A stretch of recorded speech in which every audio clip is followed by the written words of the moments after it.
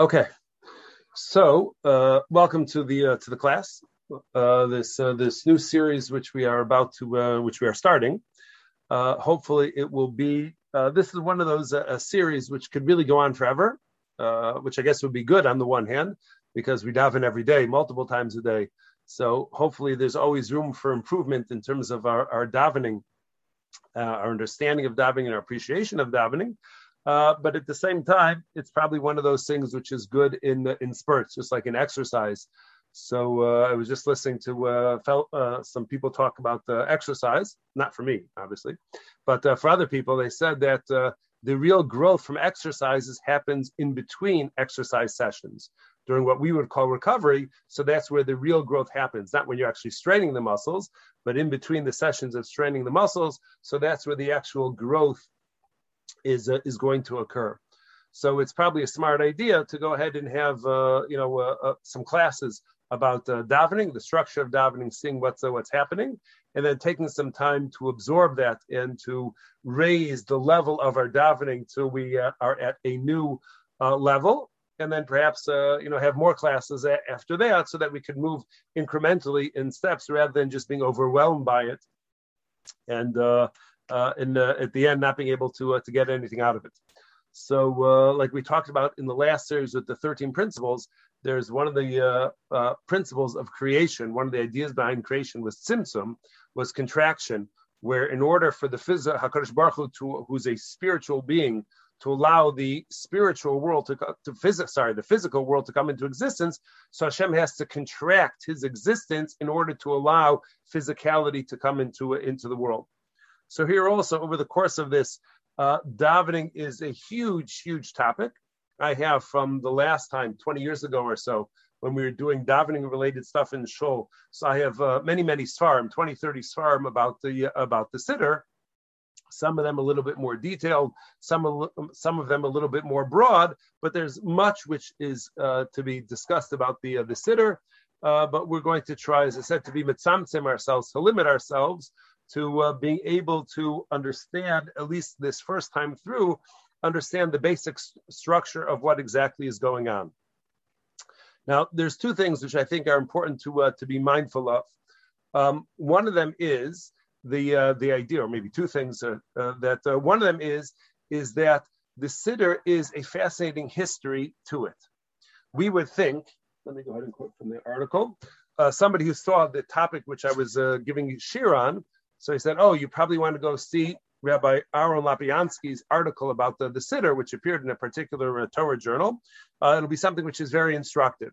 So I didn't realize when he sent it to me, I know who Rabbi Aaron Lapiansky is, but I didn't realize how much time he spent on researching the history of the Siddur and the precision of the Siddur, the correct wording, the correct diktuk, and all of that stuff. And it turns out that one of the svarim which we used the last time we did the Siddur-related stuff, turns out he was one of the editors of that. So and he didn't even mention that particular work in this article, but he spent a lot of time exploring the Siddur. And he writes that he says, when a young boy asks, who made the Siddur, he will be answered with the Anshe Knesset Hagdola, of course, the men of the Great Assembly, obviously the ones who put together the Siddur.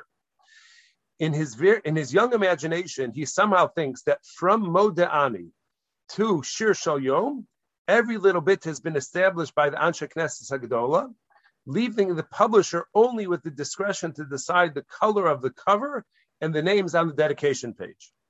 But let us begin the true story, is how he goes out and introduces his thing, because the Siddur has been and continues to be a work in progress. It's something which we could almost say that in every generation or every few generations, so additions to the Siddur have been added, and therefore our goal of being able to say that there's an internal structure, let's just say as far as Shachris is concerned, but the goal of being able to say that there's an internal structure which you could follow from the beginning to the end, so that's sort of true, but that's also sort of not true. Because there may have been an internal structure as far as what the Anshe Knesset Hagdola themselves went ahead and put into place. But then when you have the additions which were added by the Gaonim, and then the additions which were added by the Rishonim, in the additions which were added every generation along the way, even something such as, let's say, Kabbalah Shabbos, as far as Siddur history is concerned, it's a very recent addition to have Kabbalah Shabbos. It's something which the Kabbalists of like the 16th century or so, they're the ones who introduced that. And until then, there was no such concept as Kabbalah Shabbos. So as we look at all of these things and where they were introduced and who introduced them and how they became accepted into the Siddur, got published into the Siddur. So you could take many, many courses just on the history of the Siddur to be able to trace all of that.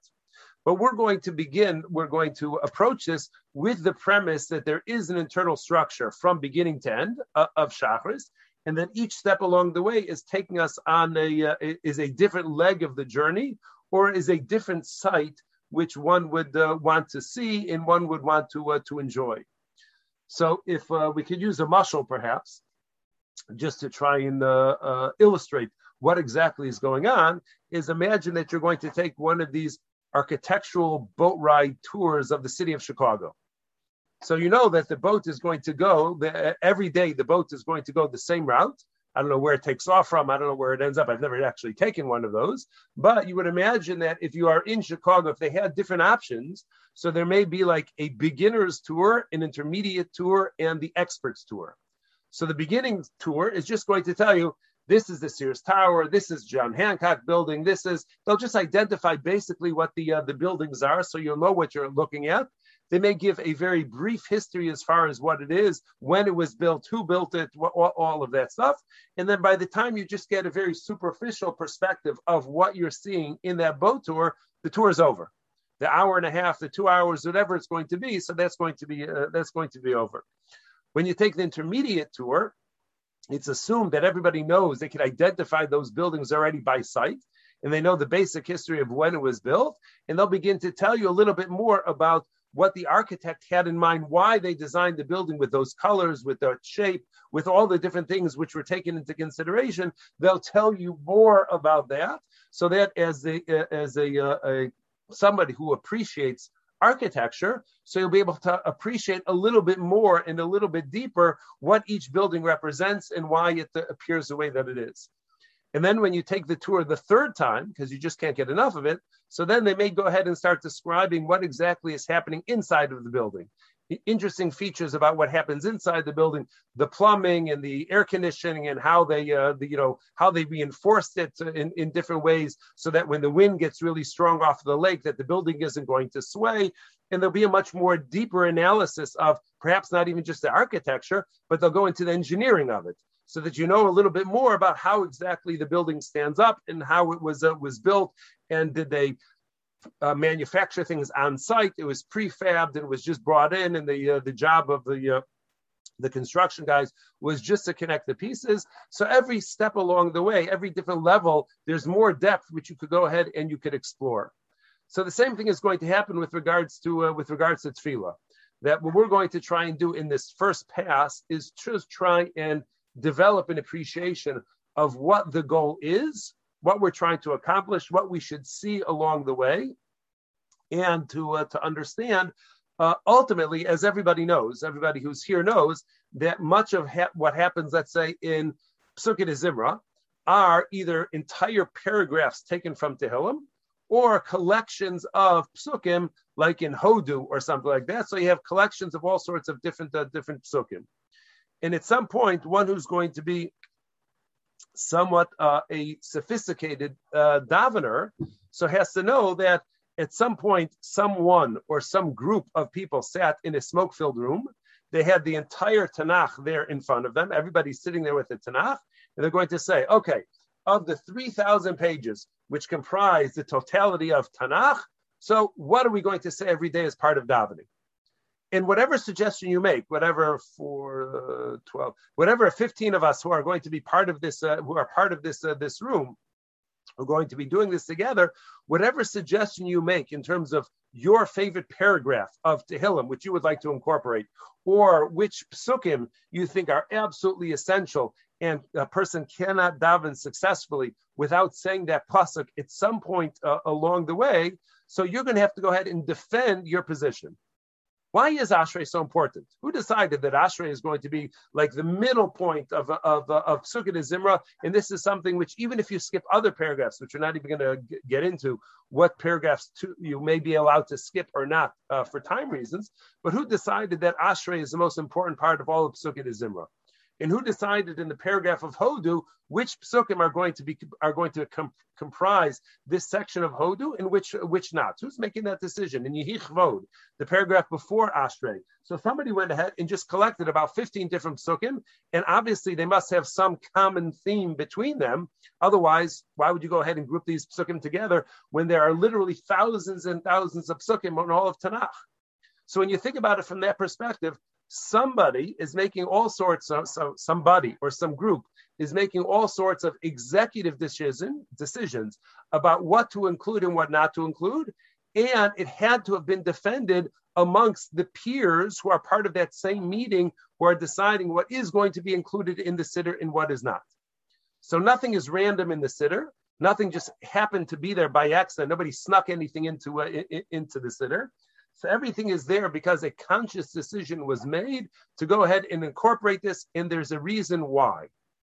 And our goal is, what we're going to try and accomplish over the course of this series, is just to understand why, not necessarily all of the whys, but to understand why this paragraph was included, and in the flow of things, what exactly are we trying to accomplish? Okay? So that's what going to be, in a very basic sense, our goal. Now, as with everything, right? A GPS. That's why the mashal of the GPS is actually such a wonderful mashal.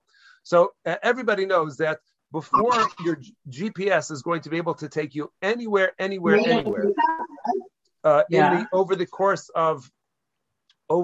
of your journey. So the first thing you have to do, the GPS doesn't even get going, can't give you any directions whatsoever until you go ahead and you put in a destination. Without putting in a destination, so it's not going to be able to, it'll track you, it'll follow you where you are if you don't put in a destination. But if you actually want to get somewhere, so you have to put in a destination. And once we know what your starting point is and what your destination is, so then we can map out the directions and say, you're going to turn here, you're going to turn there, take this road, whatever the rest is going to be. So first and foremost, the first thing that we have to understand as far as davening is, what's the destination? When we sit down, again, we'll just focus our attention on Shachris, but when we get up in the morning and we decide, okay, I'm now going to daven Shachris, whether it's 5 minutes Shachris, it's a 10-minute Shachris, it's a 15-minute Shachris, half an hour Shachris, it's an hour Shachris, however long your Shachris is going to be. So you have to know that there's a destination which you are trying to reach, because without knowing what that destination is, it's almost impossible to be able to get there. So without knowing what that destination is, you'll read lots of psukim. We've all had that experience where we would like davening to be this spiritually uplifting, inspiring experience. We would like to, the way that some of the commentators explain, is that if by the time you finish Shemona Esrei, when you take the 3 bags from Shemona Esrei, if you're not different than you were when you began Shemona Esrei, it was a failed Shemona Esrei. So every Shemona Esrei is supposed to be transformative. Every Shemona Esrei is supposed to change us in some way. Otherwise, we're just mindlessly reading through whatever happens to be in the siddur. Or if we know it by heart, we're just, in a sense, apologize for being so disparaging like that, but we're just sort of babbling through the words, and we have no idea whether or not we're accomplishing the goal or not, because all we're doing is we're just following the procedure of saying the words, and that's it. So the first thing that we need to do is, before we can appreciate what the sights and the sounds that we're going to observe on our way as we go through the journey, as the siddur takes us from one location to another along the way, but we have to know ultimately what is our final destination. Where are we trying to get to? So this is something which actually the Shulchan Aruch tells us what that is going to be. And does that appear on the screen? Okay. Very good. So what we have over here is, whenever I can handle technology, it's a good thing. So what you have on the screen over here is a page from, we'll call it the Mishnah Berurah, and here, sort of nestled in the middle of something which would seem to be almost irrelevant, is the destination is the identification of the destination which we are all trying to reach. So what does it say? So this is Orach Chaim Siman Tzadi Aleph Sif Aleph. So it says, we're looking at Sif Aleph over here where the hand appears. There it is, somewhere around over here. It says, Haisa Talis Chagura Al Masnav. So let's say a person has, we're just going to call it a towel. So a person has a towel wrapped around their waist, L'chasoso Mimastav Ulamata. So that the bottom half of their body is covered. In other words, that their genitals are going to be covered. So they're covered enough with the towel around their waist so that they're not, their genitals are covered. So for Kriya Shema, what Shulchan Aruch is addressing over here is that for Kriya Shema, that already is enough.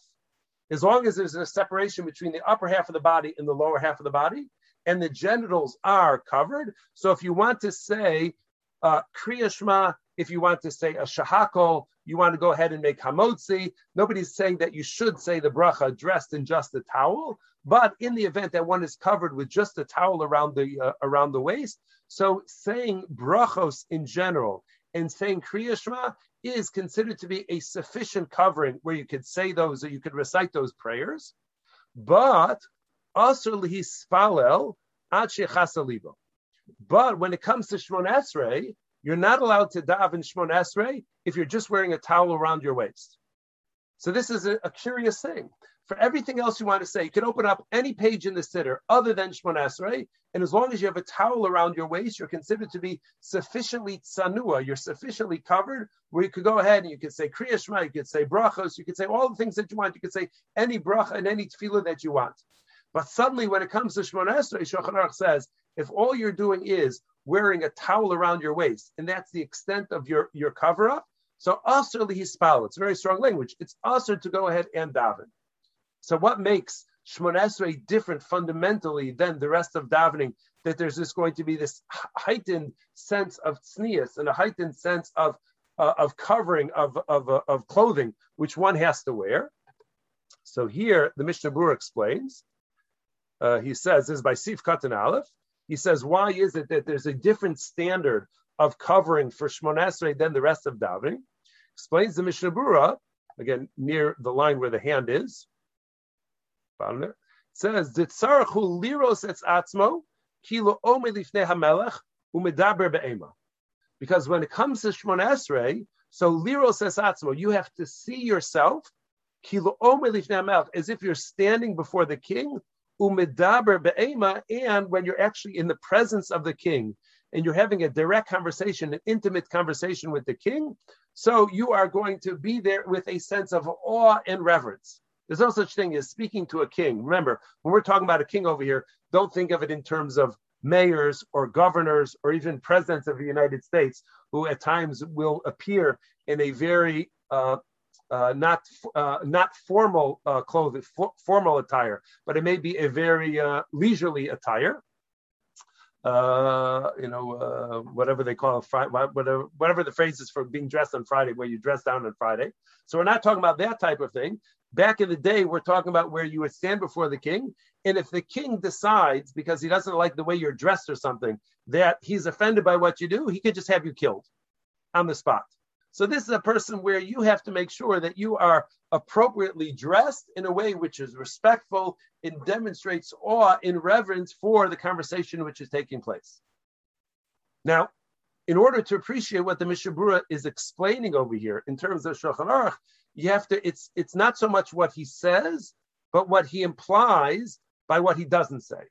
In other words, if I want to say Kriya Shema, I can wear a towel around my waist and I can say Kriya Shema. If I want to say Shmon Esrei, I cannot just put a towel around my waist to say Shmon Esrei. I actually have to get dressed. Yechasa libo means what we said in Shulchan Aruch. The Mishnah next to Mishnah Berurah says, "Hu adin kol gufa." It means your whole body has to be covered. You can't go there. You can't go in there with boxers and they would have been appropriate to go ahead and say Shmon. You may be able to get away with it, but to say Shmon Esrei in boxers and a wife beater, that's also offensive to the Shmon Esrei which you are doing. Why is it offensive to go ahead and say Shmon Esrei? My body is covered, but what needs to be covered is covered. So what's wrong with boxers and the wife beater? What's wrong with that is you'd never actually appear before a king wearing your boxers and the wife beater. It just wouldn't happen. Not in a million years, because you show up in the palace dressed that way. They wouldn't even let you into the building dressed that way, let alone allow you to appear before the king, because there's a protocol. The best that we have nowadays is if you're going to go ahead and you're going to have a meeting with the Queen of England. So obviously, before you have a meeting with the Queen of England, where you're actually going to have a direct conversation with her, not even in just a greeting line, but if we're actually going to have a conversation with her, undoubtedly, some of her staff would contact you ahead of time, and they would spell out for you exactly what all of the protocol is, and they would tell you how to dress. They would tell you exactly what you're expected to wear, what type of thing, maybe a little bit of a range that you have your own personal discretion, but certainly they're not going to allow you to speak with the Queen of England, certainly not with cameras there, if you appear in your boxers and your wife beater. It's just not happening. But what's important is, as I said, is not what he does say. What's important is what he does not say. So why is it that for Kriya Shema, I'm allowed to say Kriya Shema just wearing a towel around my waist? When it comes to Shemona Esrei, that's considered to be insufficient, that's not going to be enough. And the reason is, as the Mishnah Berurah says, is because only Shemona Esrei are you standing and having a conversation with the king. That means the rest of davening is not a conversation with the king. Now that's mind-blowing for some people to realize that the rest of davening is not a conversation which you're having with the king, and it's something else. We'll explore in a moment what that something else is, but it's something else fundamentally. So the goal in terms of what is our destination of davening, our destination of davening is to have, as the Mishnah Berurah says, liros es atzmo kilo omi lifnei hamelech umedaber be'ema. The goal of davening is Shemona Esrei, and the purpose of Shemona Esrei is to have that private conversation with the king, the Melech Malchei Amlachim HaKadosh Baruch Hu, the very creator of the heavens and the earth, in order to have a private, intimate conversation just between you and HaKadosh Baruch Hu. You have his full attention, and he is going to be listening to every word which you say. Now, that itself is an unbelievable privilege, which we'll talk about more later on. But that's why essentially davening is said while sitting down. Now, there's certain paragraphs which we do happen to stand up for, but those are for different reasons, not because we're having a conversation with God. The only time it's absolutely mandated that we have to stand up is when we're saying Shemona Esrei, because the only time we're actually having a direct, intimate conversation with the Borei Olam, with the creator of the world, is only when we say Shemona Esrei. So if the only time we're actually having a conversation with God, reflected by the fact that we stand for Shemona Esrei, and reflected by the fact that when we say Shemona Esrei, we have to be covered more so than when we say the rest of davening. So what is the rest of davening? So many people think of the entirety of davening, from brachos all the way until the end of Shir Shel Yom, is all a conversation with God. That's not true. It's not a conversation with God. Now, even though when we say brachos, we say Baruch Atah Hashem, blessed are you Hashem, where you're speaking to him. You say Atah as if you're speaking to him, but it's still not the level of conversation that one has when they're actually saying Shemona Esrei. Shemona Esrei is a completely different league, and that's why it's said quietly, because when you're having a private conversation with somebody, so you don't scream out that private conversation. When you give a shir, you may be screaming. But when you're having a private conversation one-on-one with somebody, so that's going to be said in a respectful way, where it's going to be intimate just between you and the person you have the conversation with. And that's why the rest of davening may be said very loud. You go in some shuls, you go to like a Stoliner shul. It's a type of chasidus. So all of davening is said in a scream. If you don't like loud noises, you don't become a Stoliner chassid, because you're not going to be able to handle davening with them, because the entire thing is said full blast. There is no volume button on it. It's either on or it's off. That's the only volume that they have. So most of davening is done at full blast, volume on. Comes to Shemona Esrei, then it's shut down. Then it goes off. But the truth is that for the rest of us as well, that we say Psukei Zimra, we say Birchas Kriya Shema, we say Kriya Shema all sitting down, because we're not talking to God. If we're actually talking to God at that point, then we'd have to be standing. So if we're not talking to God during Kriya Shema, we're not talking to God during Birchas Kriya Shema, we're not talking to God when we're saying Psukei Zimra, so then what's the exercise? What are we trying to accomplish? So what we're trying to accomplish, the way the Mefarshim explain the structure of the Siddur, is that there's no such thing as just jumping into a conversation with God. Sadly, sometimes during Mincha or during Marv, if you show up late, you may actually have to jump right into a Shmona Esrei.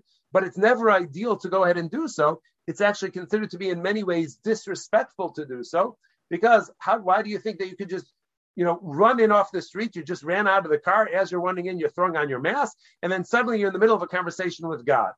So that's something which requires preparation. It's something which requires COVID roast. It requires a serious frame of mind to be able to have that conversation with the Borei Olam, with the creator of the world.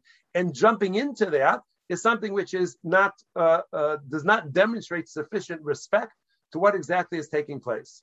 So therefore, when we spend our time from Birchos HaShachar, all the way through until we get to Shemona Esrei, all of that is preparation. It's our mental preparation. It's our warm-up for what's actually taking place, which is the destination, and that is to get ourselves into that frame of mind where we correctly understand who we are talking to and what it is that we're going to try and accomplish over the course of that conversation. And therefore, we go through that whole exercise of Birchos HaShachar, and then Psukei Zimra, and then the brachas revolving around the Kriya Shema. All of that is to get us to the point where we could go into Shemona Esrei. And that's why, as everybody knows, that if you look in the Gemara, so the Gemara is very makpid that one should be somech geula letfila. One has to go from the bracha of Goal Yisrael into Shemona Esrei to such a degree, as we all know, that we don't even say Amen after the bracha of Goal Yisrael. We sort of, the tzibur theoretically all says Baruch Atah Hashem Goal Yisrael together in order to avoid saying Amen, because we need to go. Chazal see that the frame of mind which we need to have as we enter into this intimate conversation with the Borei Olam, with the creator of the world, is from the perspective of the Geula, the redemption from Mitzrayim. So we need to have that level of appreciation where we know we were enslaved and we were tortured and we were being killed and we were at the mercy of the Egyptians.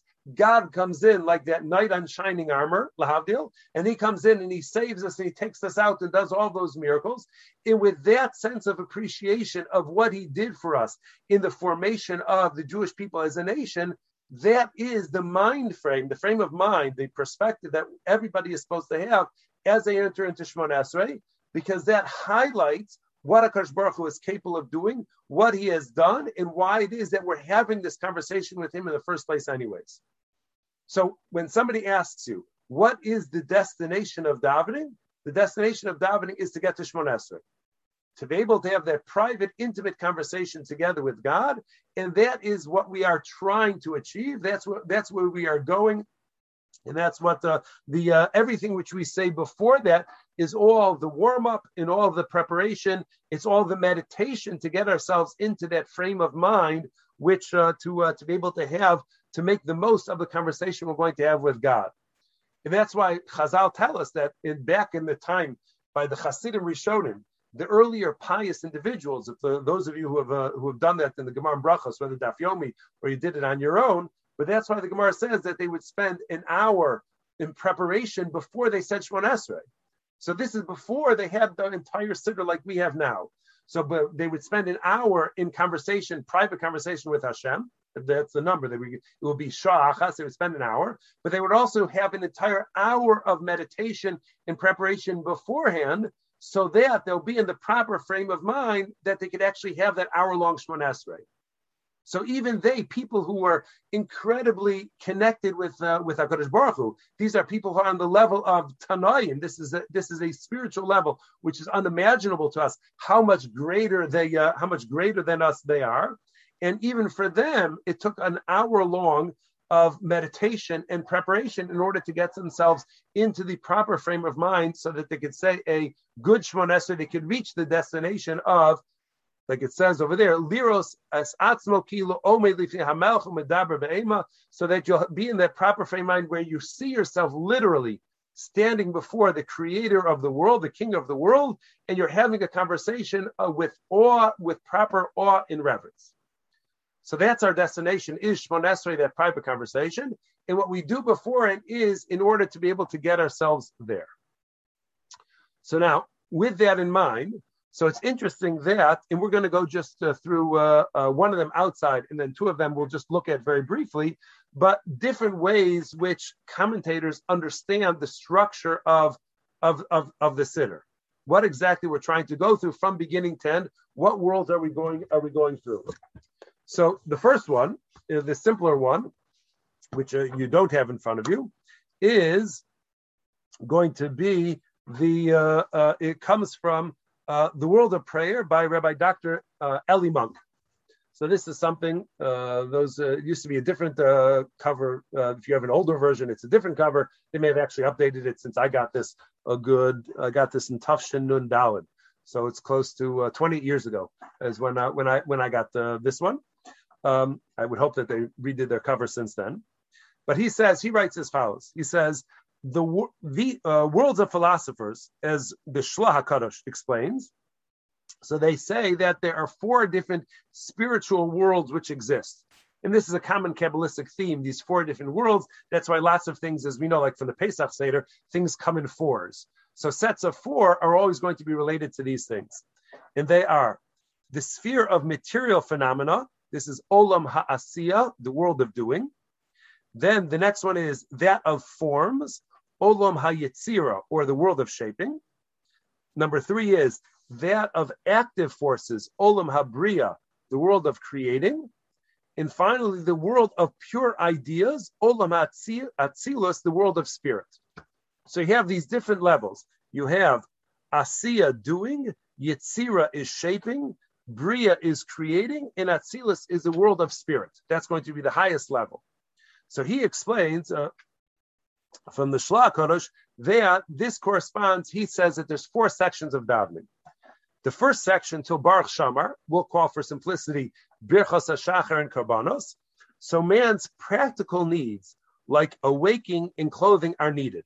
So tomorrow morning, when you say Birchos HaShachar, you'll say that we say, Zokef Kefufim, I have the ability to stand up. Matir Asurim, my limbs, I'm capable of stretching out. Pokeach Ivri, my eyes open. So all those brachas which we say have to do with the most fundamental physical needs which we have. And that's the first and foremost which we say. And then, so that corresponds to Olam HaAsiya. This is the lowest level of all, the world of material phenomena, the point from which the quest for God must set out. So we begin the first section, Birchos HaShachar and Karbanos, is this Olam HaAsiya. The second division, called the Psukei Zimra, deals with God's revelation of himself in nature and history. So you'll pay attention again in the Halalukas and whatnot. So we're talking about how we're able to observe God's presence in the physical world. We're not entering into his domain, into the spiritual domain, which is going to be the third section. In the second section, Psukei Zimra, what we focus our attention on is the fact that how we observe God's presence in nature itself. So through the Halalukas, not every line, but through the Halalukas, a primary theme of Ashrei, and all the way through the Halalukas is God's interaction into the physical world. And that's why the Gemara says that the most important prayer in that Psukei Zimra is Ashrei. And the most important line, the reason why Ashrei was chosen as to be the central feature, the pivotal feature of Psukei Zimra, is because of the line, Poseches Yadecha Masbiel L'chol Chai Ratzon. So is this idea, the recognition, HaKadosh Baruch Hu Poseches Yadecha, he opens up his hands, Umasbiel L'chol Chai Ratzon, and he goes and he provides sustenance to everything which exists. So we look at nature, and that nature is going to include the things which grow in the plants and the animals and the stars and everything which is nurtured, everything which needs energy, everything which needs God's presence in it. So through Psukei Zimra, we observe and acknowledge God's presence in the entire physical universe in which we find ourselves. And that's what we're trying to think about. That's what we're meditating upon and developing our appreciation of God and our perspective of God. Now it's a higher level. It moves from outside of its concentric circles. So moving outside of the very narrow perspective of me. Birchos HaShachar is all about me, what I have in it. And now as I expand that, now it's the universe. I see God's presence in the physical universe itself. That's what we're trying to be mindful of and meditate on throughout all of Psukei Zimra. Then the next is going to be the Birchos Kriya Shema. So in Birchos Kriya Shema, so this is where we go ahead and we see God's presence in the spiritual universe. Kadosh, Kadosh, Kadosh, Hashem Tzavakos. So what we're doing is we are parroting what the angels themselves, the angels who live in a spiritual world, not in our physical world, but the angels who live in that spiritual world. So that's where we go ahead and we see God's presence there. So that's a wider circle than the physical world. Spiritual world is really going to be without physical constraints. So it's going to be much wider than that. And then finally we get to Olam Hatzilus. That's going to be Shmona Esrei. That's going to be the highest level where we're just there with God himself. So we've gone through myself, the physical world, the spiritual world. And now once I've meditated upon all of that properly, that allows me to now enter into that pure spiritual palace of the king and to be able to have that intimate conversation, me and him, because I know who I'm dealing with now. I'm not dealing with some sort of schlepper. I'm not dealing with somebody who just has more power than me and I just need a favor for them because I need a variance in order to be able to do some construction in my house or something like that.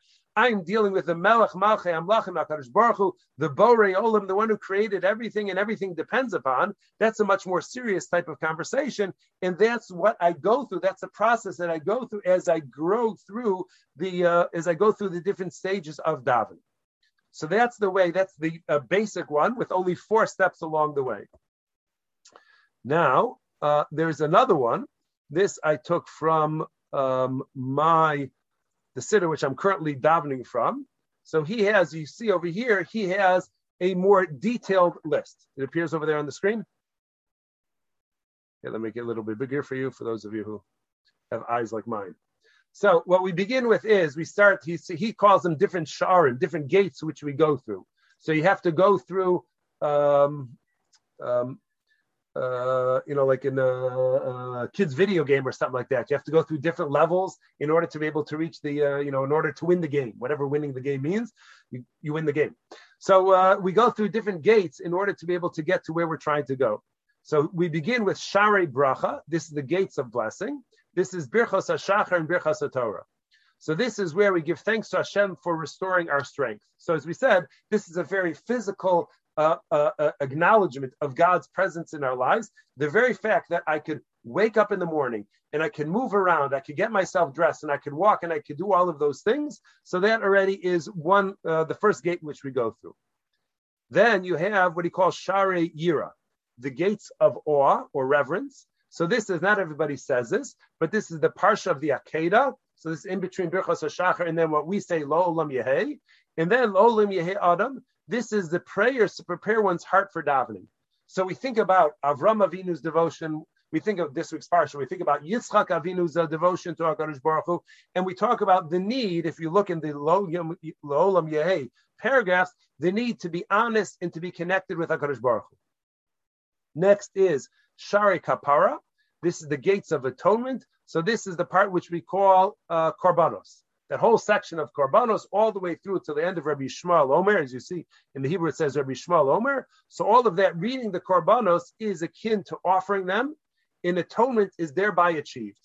So we go ahead and knowing that davening is really a replacement for Korbanos, and the ideal way to go ahead and do the avodah, to do the service of God, is to actually serve him in the realm of Korbanos. So that's why we go ahead and before we get going in davening itself, we remind ourselves of Korbanos and how Korbanos are going to be able to connect us with God and secure for us forgiveness in the event that that's what we need, and the daily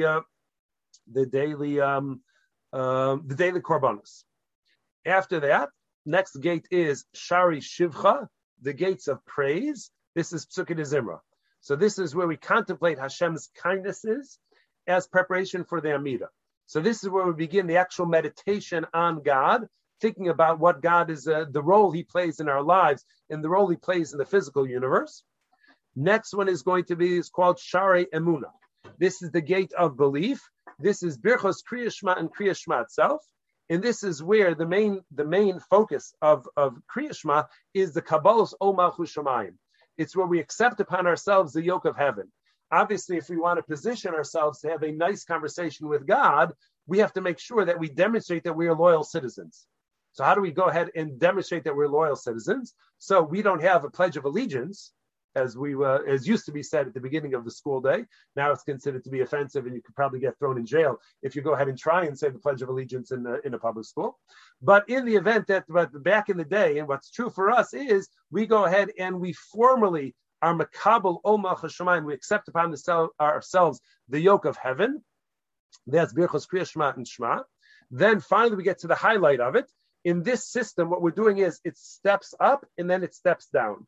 So the steps up are to get us to Shari Tefillah. This is the Amida. This is the Shemona Esrei itself. As we said, this is the direct conversation with Hashem. The Avodah Shebelev, the service of the heart. This is where we have the that intimate conversation. Then afterwards, after having that meditative experience, that hopefully spiritually uplifting experience, you can't just run out right after that and just let yourself go. It's like after exercising. So after exercising, you have to have sort of a time where you step down from the intensity of the workout, and you otherwise, if you jump into another activity too quickly, so you could cramp up or you could injure yourself or something like that. So in the same way, after this conversation with God, so you need to step down from that. So Shari Slicha, that's the gate of forgiveness. That's Vidui, which us Ashkenazim don't really say, but Nefilas Apayim, that's Tachnun. So Tachnun is the first step down from Shmona Esrei. Shari Torah is going to be Kriyas HaTorah on those days where there's Kriyas HaTorah. Shari Kedusha, the gate of sanctity, is where you have Ashrei Lamnatseach and Uvalit Zion. So it also is another step down which we are taking. The primary focus of that section is the Kedusha, the Sidra. That's the part of Uvalit Zion, where we say out loud together, Kadosh, Kadosh, Kadosh, Hashem Tzavakos, and all of that. And then finally have Shari Shira. We end with a song about God or related to God, and that is the Aleinu and the Shir Shal Yom.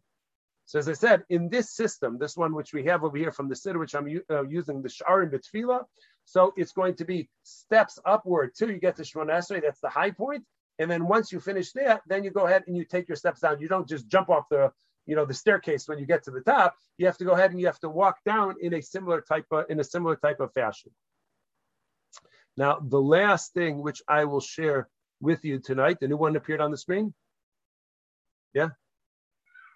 It says Ezra's Nashim over here. No.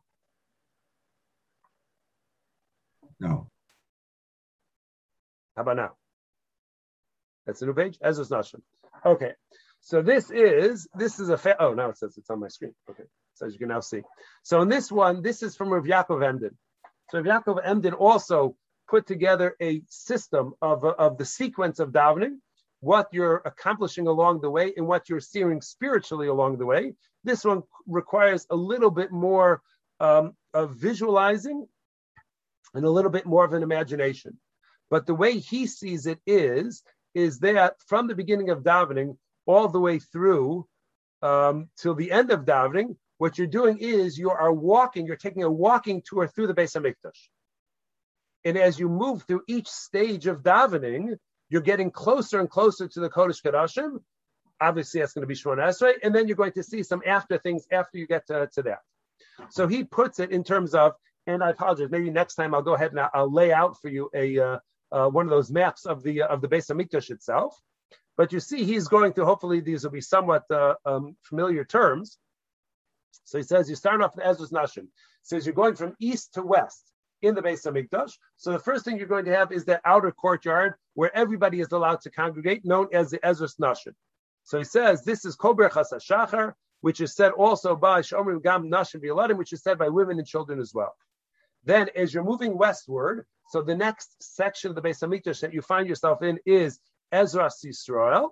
So this is now already we're moving up in sanctity. If you those of you in Daf Yomi, so remember that many times as you go through these different levels, the Beis HaMikdash complex was not level ground. But as you would go from one section to another, there was actually stairs that you would have to ascend in order to get from one level to another. So the Ezras Yisrael, he says this is where the part. This is his explanation of it. He has it in his siddur as you move from each section of the siddur. So it says Parshas Akedah v'Karbanos. This is a section of the Akedah and the Karbanos. Tzarich l'sader b'beis Knesset. You have to arrange them in shul. Shehu mikdash ma'at begaluseinu. because he reminds us of the idea that the shul is a miniature Beis Hamikdash. That's what we're trying to do. That's the function of a shul.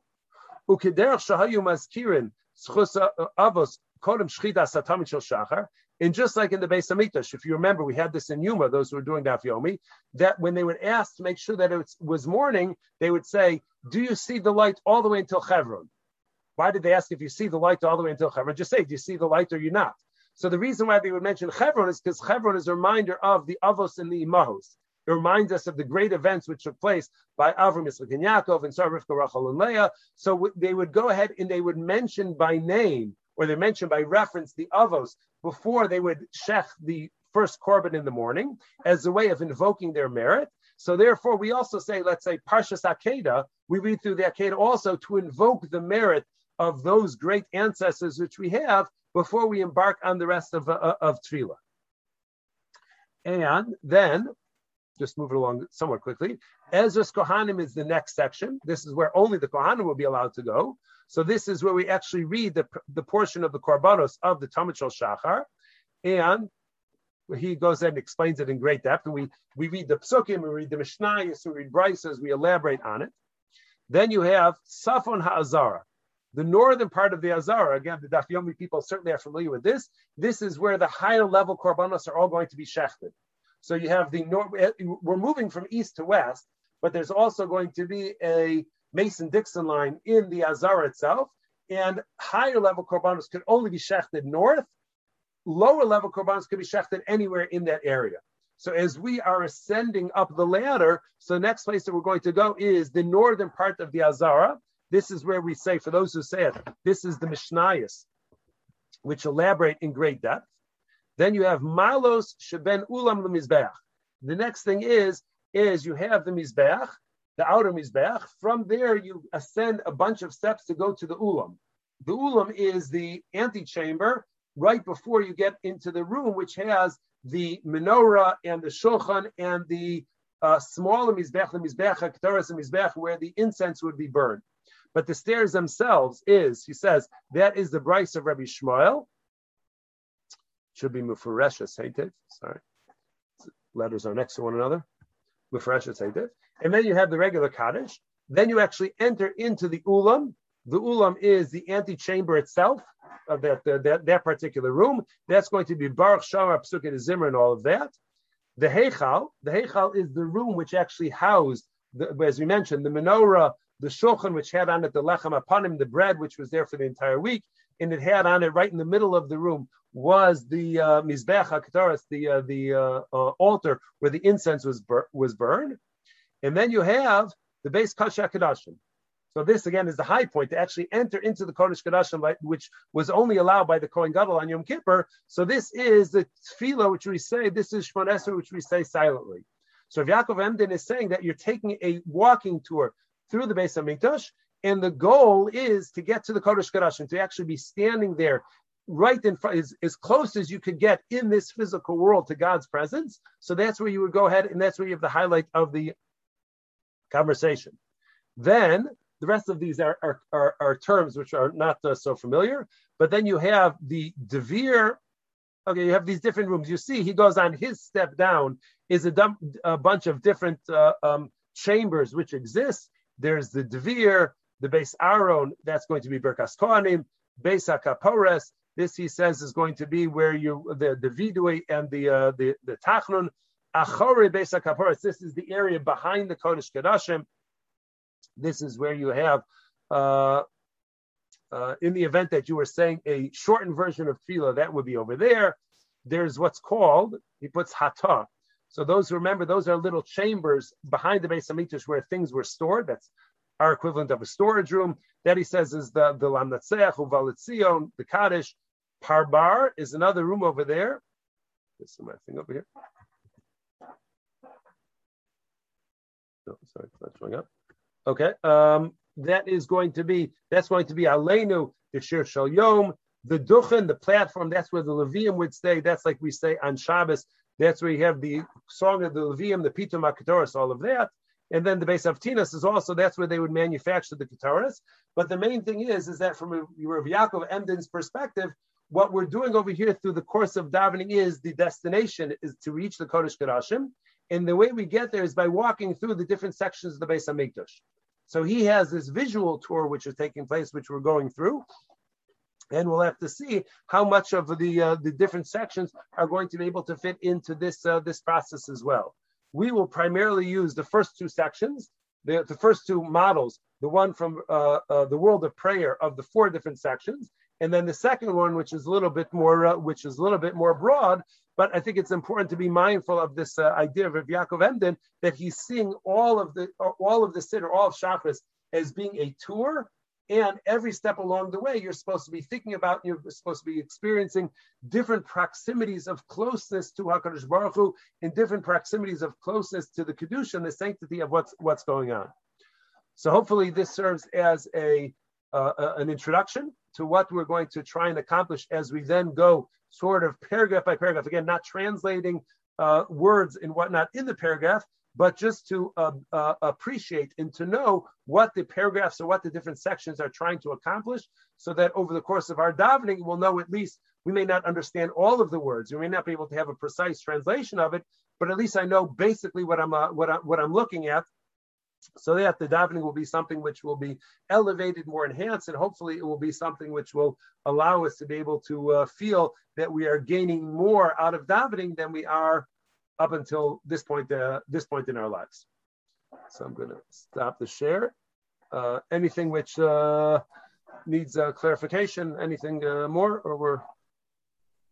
I have a question about Shafro.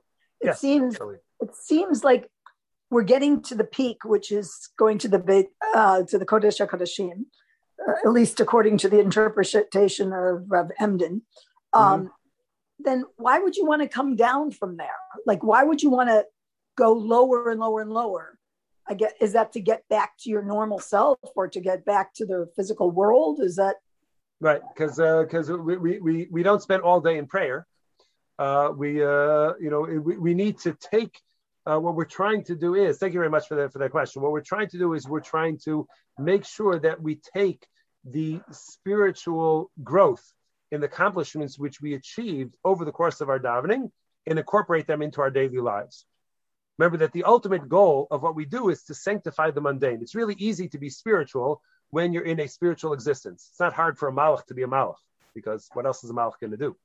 Malach isn't going to go visit Scotland or Kentucky or something and go on a bourbon tour or a tour of a Scotch manufacturing tour. A malach is going to do what malachim do. The challenge for us is to be able to, because we have this combination of spiritual and physical together. That's the uniqueness of mankind, is that we have the spiritual and spiritual and physical all fused together in one. And therefore we have to, as we rise and achieve higher levels of spirituality, that's not the goal. The goal is to then take that heightened spirituality and now find expression in the physical world. So that's why ultimately we have to, return back to quote unquote real life. And that return to real life is where we go ahead and we try and that's how we elevate the physical world ultimately, which is what God wanted, is that the physical world should be able to recognize God's existence. So that's why we have to take that back with us in our lives. It's sort of like it's a little bit far-fetched, but that's the example that probably best illustrate this is if you remember the Gemara in Chagiga, Daf Yomi, we'll get there in about 4 months or so, but you have that story of the Arba Shenichnesu Lepardes, the 4 people who went into that orchard, whatever that spiritual orchard is, and some of them couldn't get themselves to leave. Right. And that was not a good thing. Right? The goal was to be able to go out unscathed, but to be able to go out, because you can't remain in the pardes forever, ultimately have to return back to the physical world.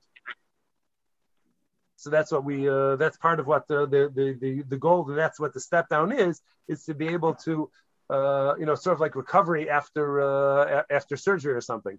So they don't just send you home. They have to make sure that everything is functioning in all of that stuff in order to make sure that you're capable of then resuming whatever your life will be. Thank you. Okay.